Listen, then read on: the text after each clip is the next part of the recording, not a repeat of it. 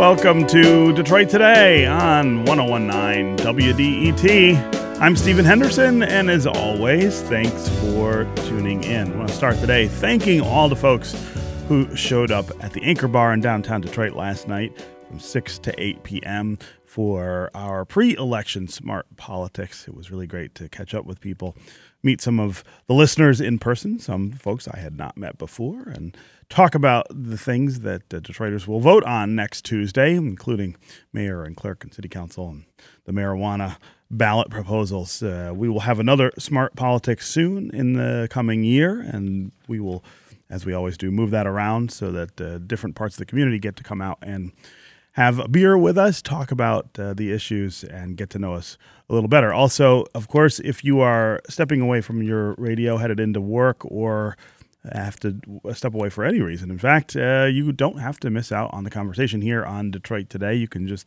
go to iTunes or wherever it is you download podcasts. If you download and subscribe to Detroit Today, you can take us with you and listen to the program when you get ready. Up front today, we've been talking about a sort of renaissance happening in downtown and midtown Detroit for a lot of years now, but how does the city change aesthetically when investment moves into town? The city of Detroit says that it's going to start enforcing more strictly an ordinance that would change the way our city looks. We've become accustomed recently to these large-scale signs and advertisements that are on some of the largest buildings in downtown Detroit. It has just become part of the way our city looks, and the building owners profit from those advertisements because they get money for essentially rent of the side of their buildings. Now, the city says those signs have to come down by the end of the year, and city officials say the only buildings that can hold advertisements on their outside facades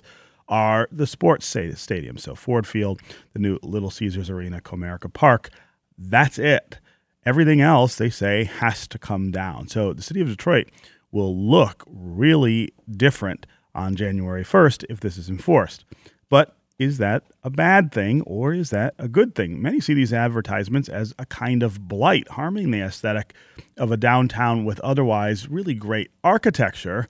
How does this change in the physicality of downtown represent some of the larger changes in the neighborhood, and how have other cities dealt with these changing features in their central business districts? What do those changes mean for residents and existing businesses? That's where we start the conversation today, and we want to hear from you. Talk about the things you've noticed that have changed in downtown Detroit, these signs that are all over the sides of buildings.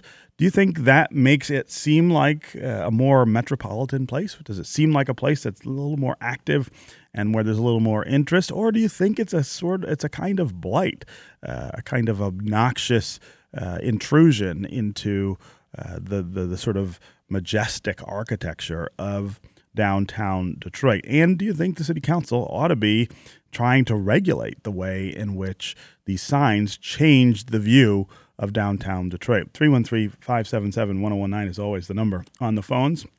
That's 313-577-1019. You can also go to the WDET Facebook page and put your comments there, or go to Twitter and hashtag Detroit Today, and we will work you into the conversation. Joining us now to talk about this issue is Greg Bowens. He's a political and communications consultant here in Southeast Michigan. Greg, welcome to Detroit Today.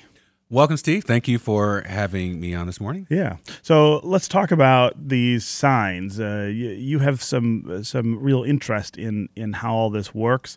The signs that have come up, I want to say it's been the last 3 or 4 years that I've really started to notice that building owners downtown see this as an opportunity and are allowing people to use the sides of their buildings. I got to say, I'm of a split mind here. Sometimes I like it. Sometimes I think it's maybe a little too obnoxious.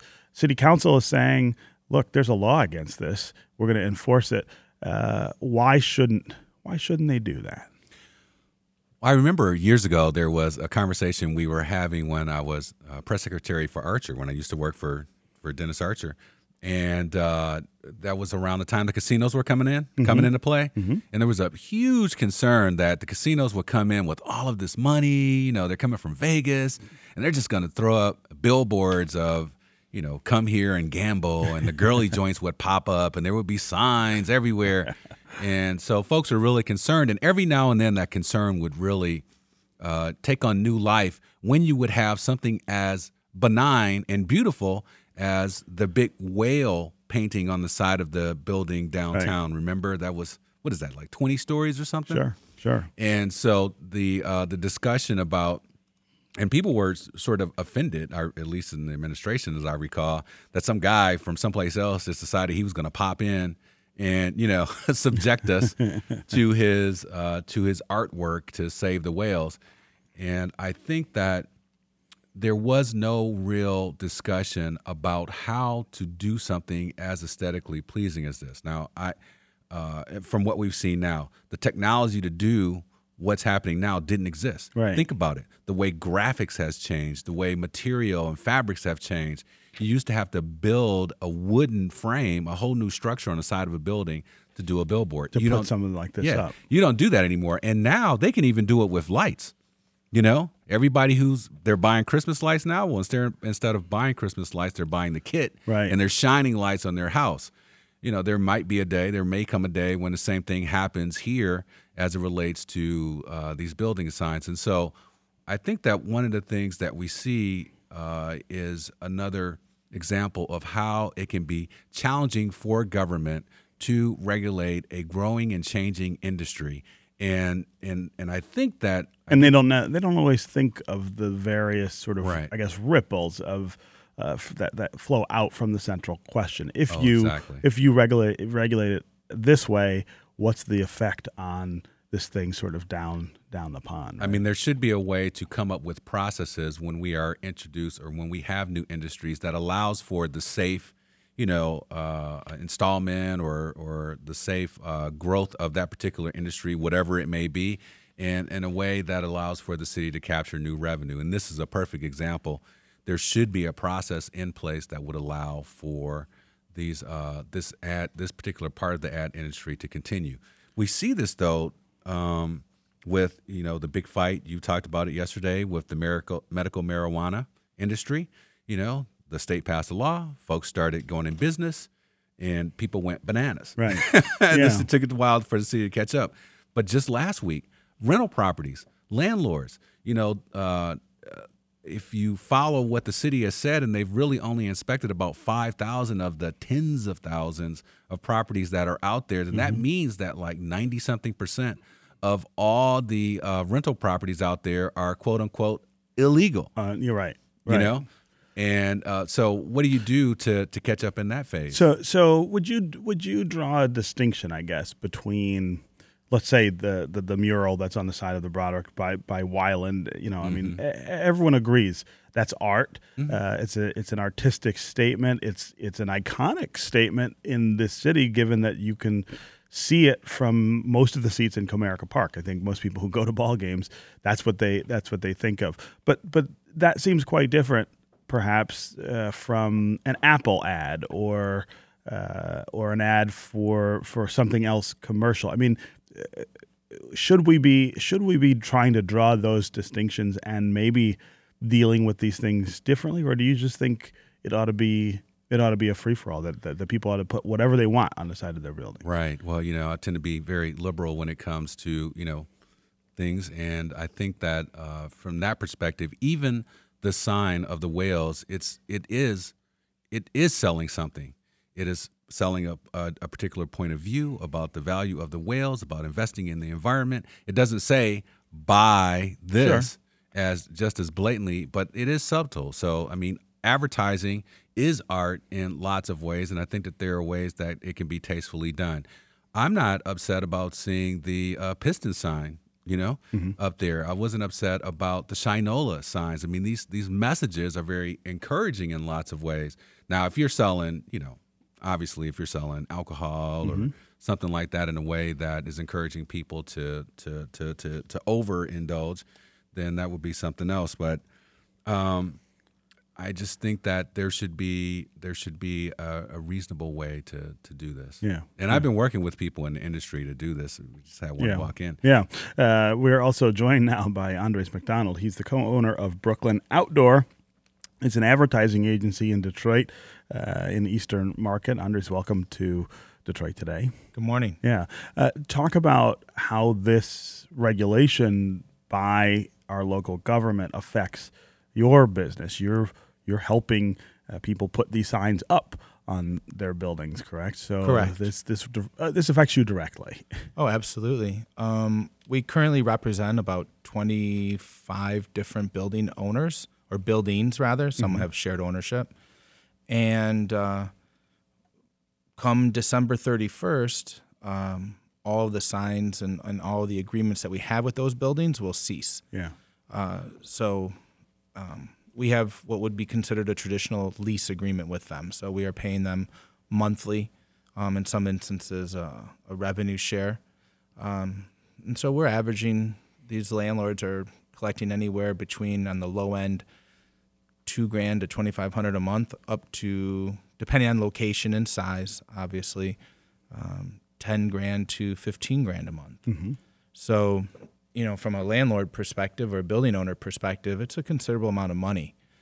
And we are a unique tenant in that we don't require them to invest any money in their property to make it suitable for our use. Right. We are almost in a completely insular industry as it relates to them. So we spend our money on making their space work for us, as opposed to, and I am a building owner as well in the city of Detroit. So I'm intimately aware and personally aware of the cost that it takes to what we would consider white box a space in order for a tenant to take it. Right. This is totally different. We come to them and say, hey, we'd like to take your blank wall. Yeah. Yeah.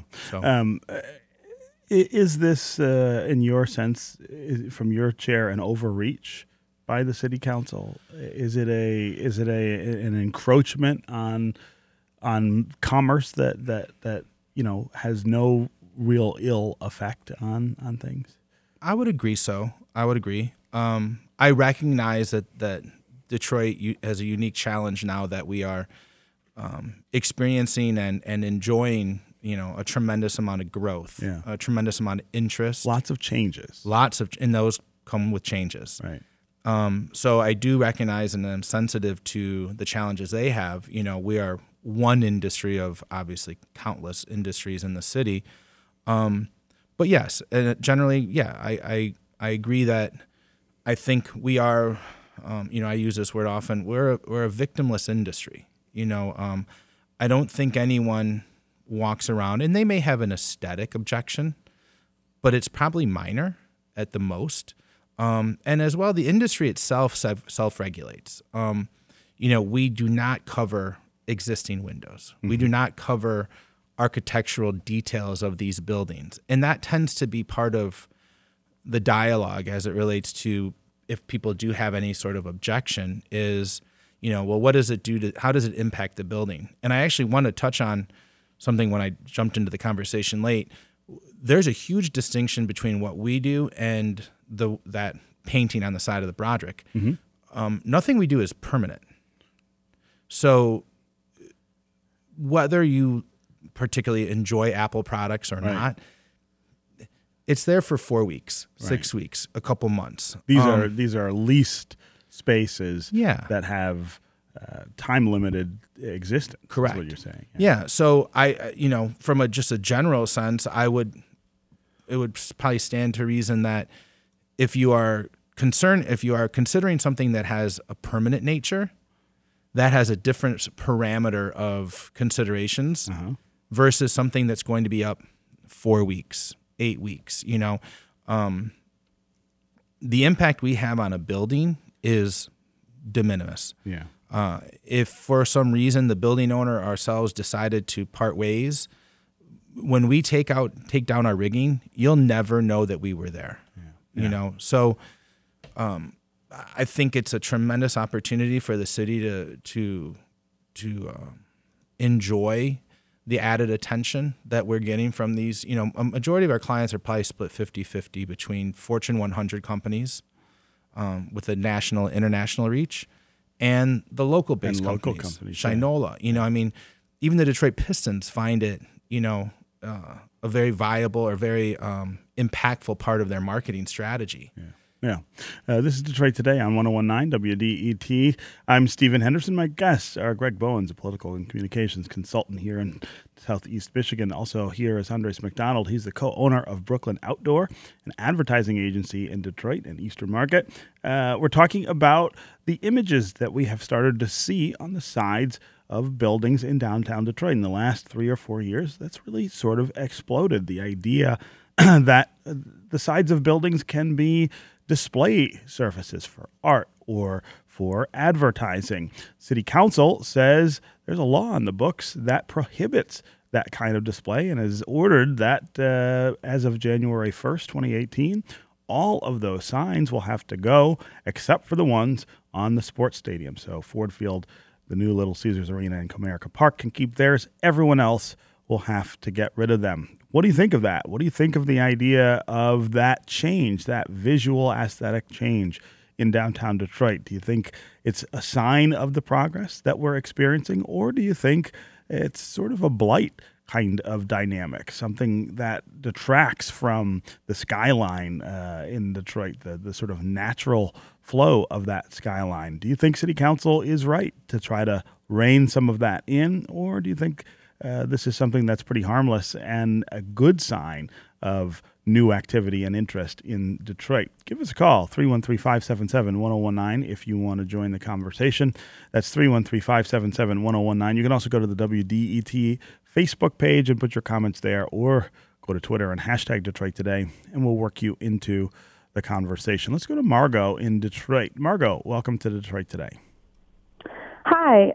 I just wanted to talk about what is being enforced and what is not being enforced, and ultimately who is benefiting. I know that street art has particularly taken, been an area of focus for the mayor.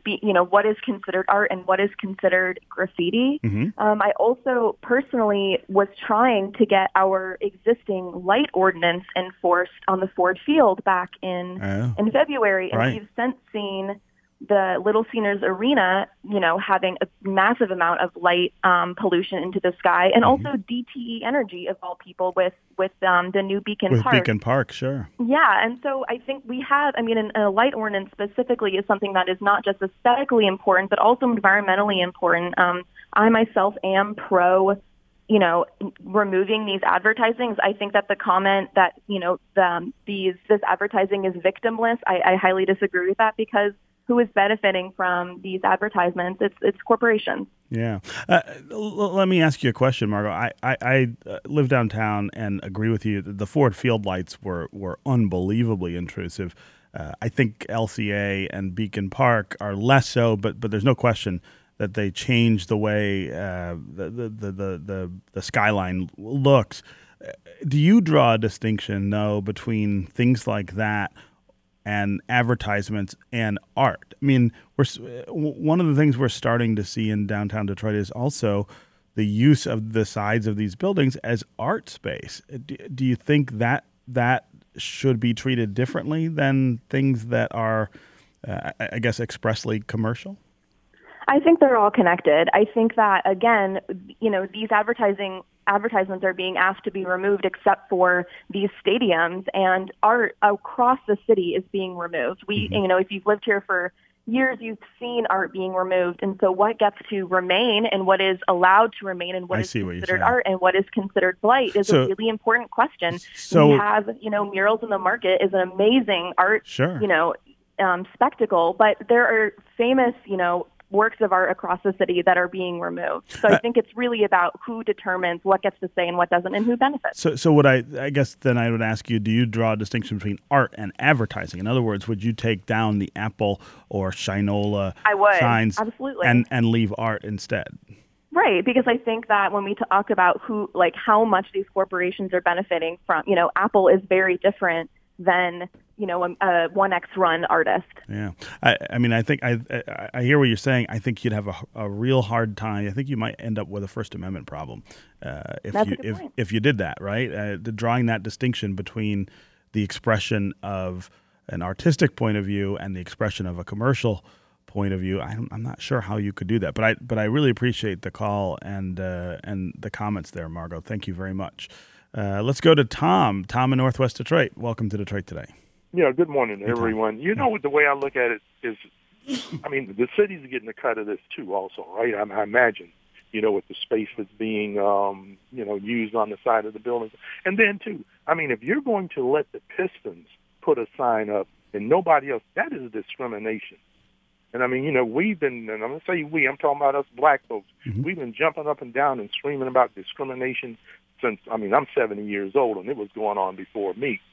So if you know what's good for the goose is good for the gander. So you would let everybody put the signs up, or nobody, is what you're saying. Well, exactly, and I mean, you know, as long as you know they're done in good taste, okay, it's okay. But I mean, you know, if you want to go and get crazy, that's a whole. I mean, I know beauty's in the eye of the beholder and that kind of thing. Yeah. But I don't have I didn't have a problem with looking at the whale and looking at Barry Sanders and you know whatever else is down there. Yeah. Yeah. Matter of fact, it kind of like it added a little bit, you know, instead of just a blank wall, you know, staring at you. Yeah, Tom, thanks very much for the call and the comments. Let's go to Ryan in Garden City. Ryan, welcome to Detroit Today.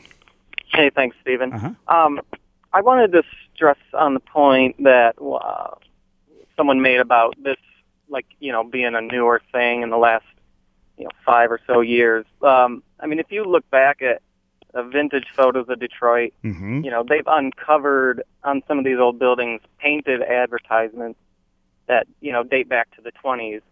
So they've always done advertisements on the sides of these buildings. Yeah. I mean, the famous Verner's painted sign, advertisements and stuff. And so, I mean, I don't think there's a problem with the building owners using their space how they want. As long as, like Tom just said, as long as it's tasteful and, if they're aiming at minors with the alcohol ad, then that's definitely wrong. But, like Apple and everything, I mean, I have no problem with it. I think it just adds to the look of the city and not in a negative way. Yeah. Okay, Ryan, I appreciate the call. That historical perspective is really important. As someone who grew up here in the 1970s, I remember the Werner sign, for instance, on Woodward as one of the things I have really sort of burned in my memory about being a kid in the city. There are other things that were on the sides of buildings. It does seem that at some point we turned a corner and started to think of these things differently, and that now we've got this sort of vestige of that turn greeting this new era of public display. Well, what's interesting, whenever I've flown in or gone to another city, you see these as a matter of course. In Chicago, in New York, in L.A., in Atlanta, and it seems like these 15-story, signs of whether it's an athlete or something. It tends to suggest a vibrancy, that you don't see in other places, and so. I mean, there are all kinds of unregulated stuff here where the city is trying to catch up. I mean, I've got a whole list of things, everything from drone delivery to self-driving cars to online retail to. And in a way, it's a good thing that we are having the kind of new activity that requires us to think of these things, but it does take some time, I guess, to catch up. All right, Greg Bowens, political and communications consultant, Andres McDonald, co-owner of Brooklyn Outdoor, an advertising agency here in Detroit. Thank you both for being here on Detroit Today. All right, stay with us, and we're going to continue this conversation. We're going to blow it up to a more national perspective. What happens when cities change physically? How do they respond to those changes? Stay with us on Detroit Today. Stay with us on the phones, 313-577-1019. We'll be right back.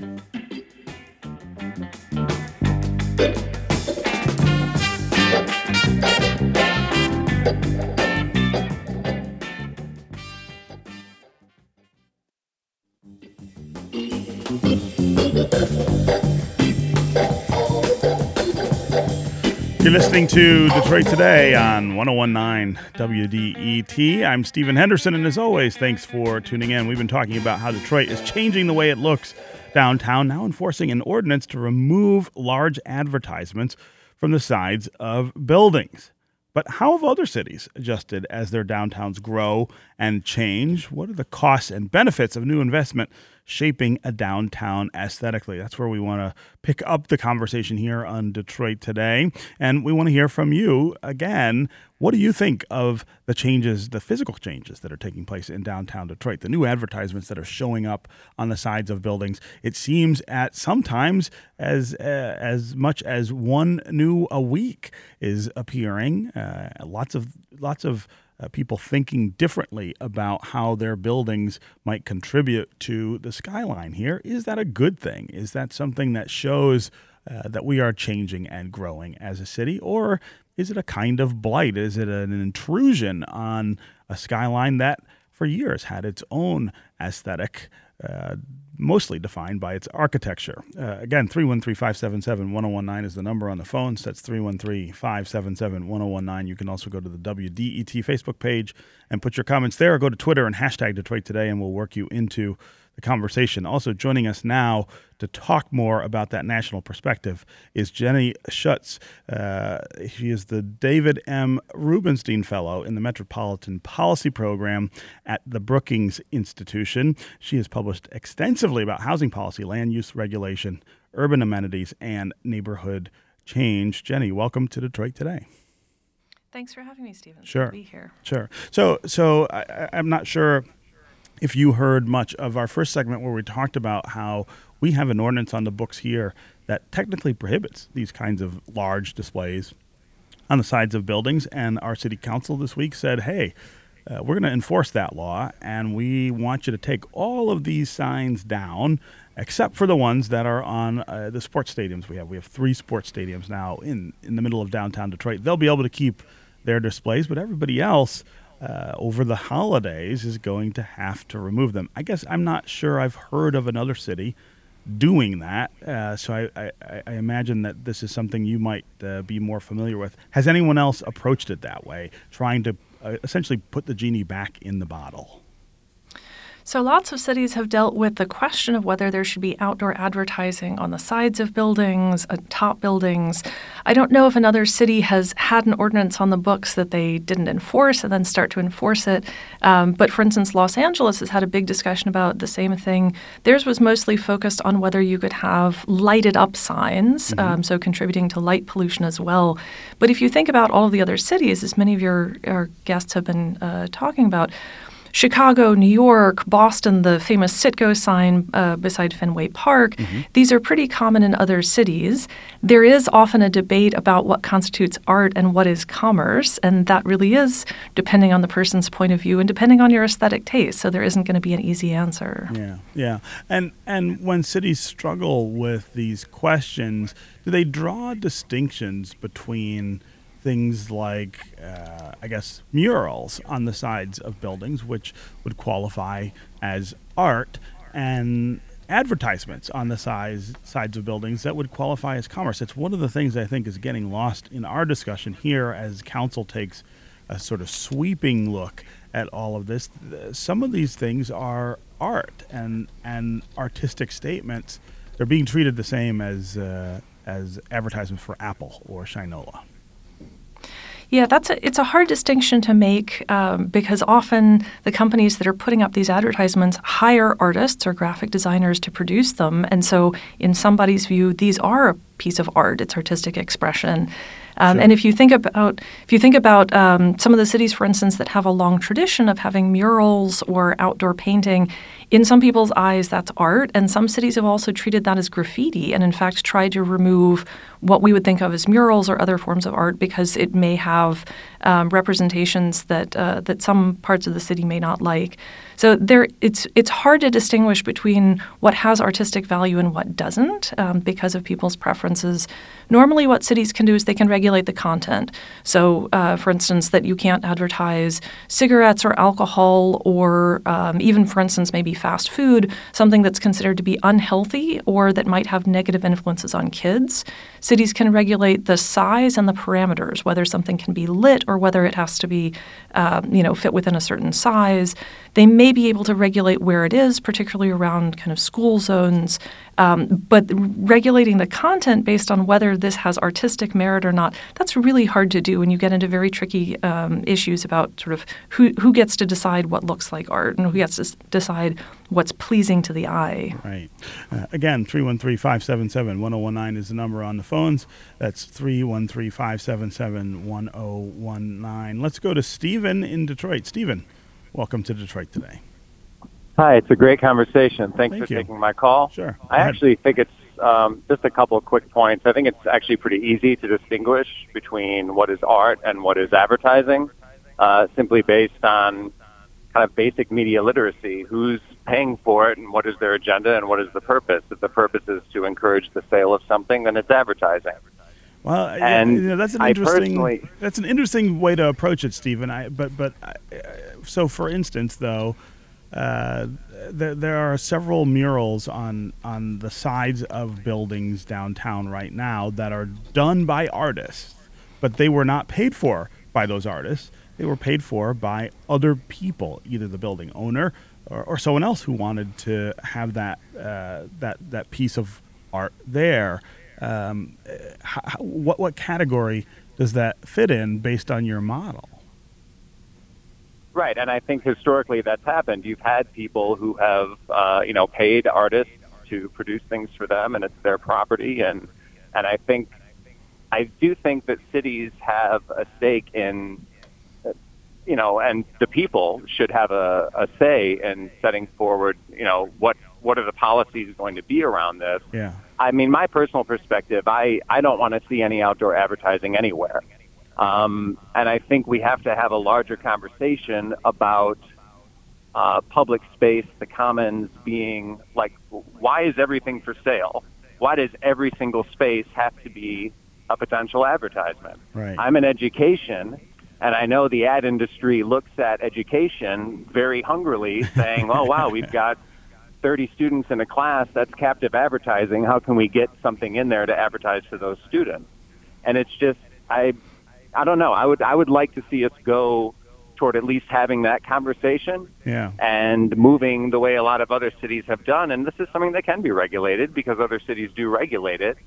How much outdoor advertising we have, if we have any at all. I think it would be beautiful to have none. Yeah. Stephen, thanks very much for the call and the really thoughtful comments there. I think talking about it in those terms is probably the right space. It's the right framework for the discussion. I'm not sure that we would reach any better conclusions given the actors involved around here, but I really do appreciate those thoughts. Robert on Facebook says, outdoor commercial advertising is not a victimless industry. I think that we, the citizens, can agree that unfettered commercial speech is a visual disturbance and lowers the aesthetic quality of a city, and therefore is not in our interest. Murals are not billboards. Jenny, there again, this question between art and commercialization, the listeners seem to be saying there are clear lines to be drawn here. I'm not sure that they are so clear. It's particularly muddy if you think about how we've dealt with advertising on buildings in the past.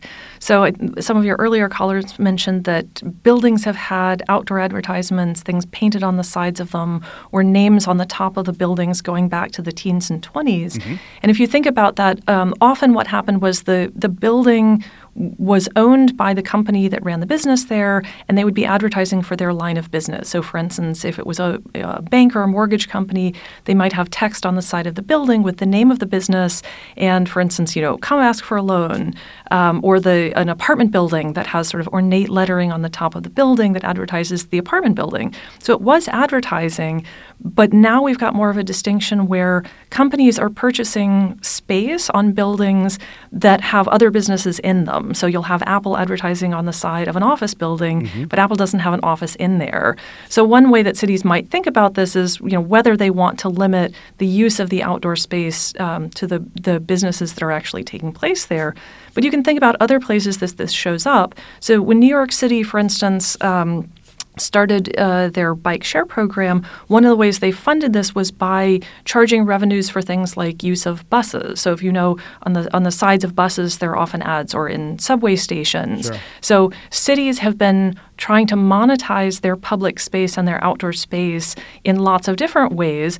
Buildings are one form of doing this. It's one way for the existing landlords to get money and for the cities to get some tax revenue, which then they can use to spend on public services.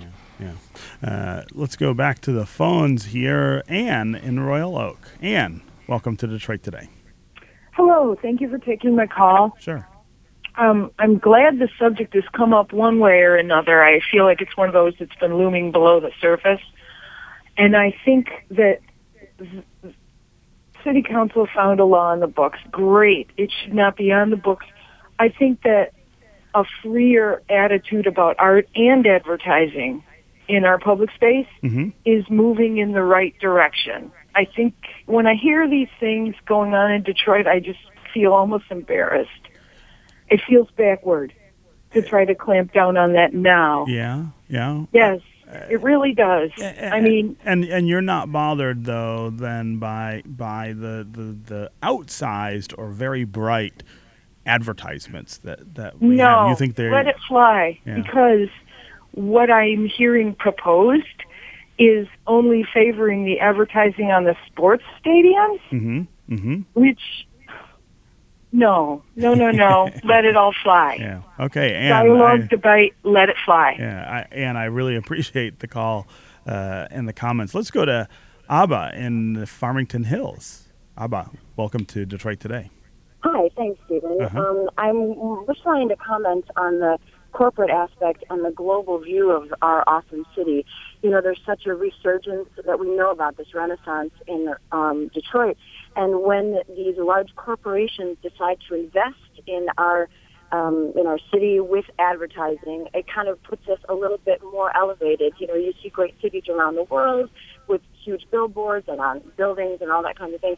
And even though, it certainly is a money grab for these large corporations, it certainly shows that they see such a validity in our city that they want to invest in it. I think it would be great for council to implement some kind of policy that if they're going to advertise in the city, that they give a certain percentage to the city.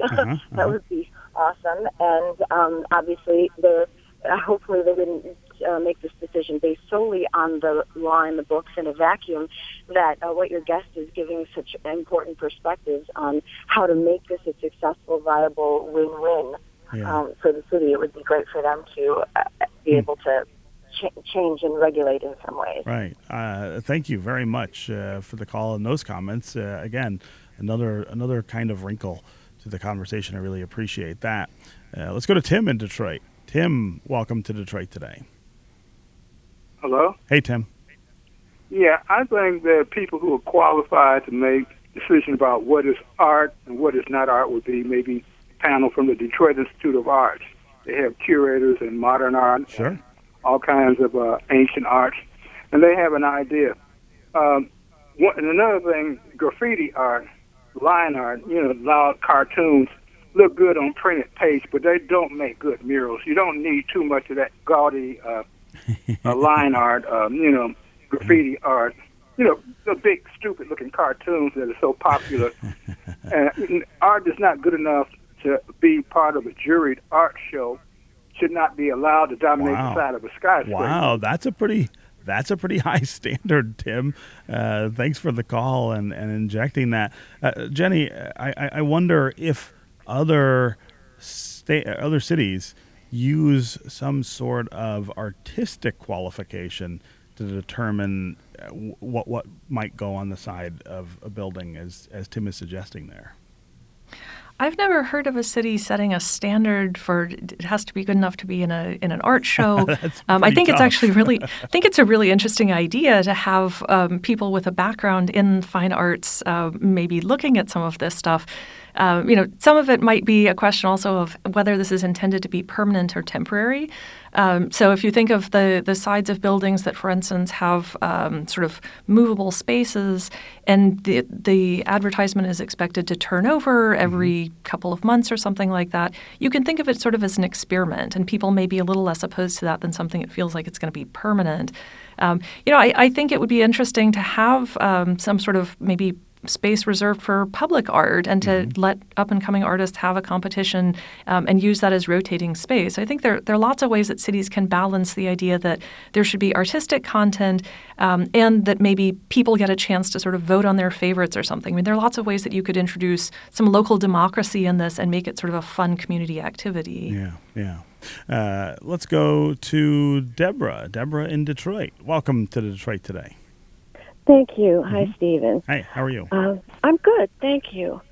My comment is about,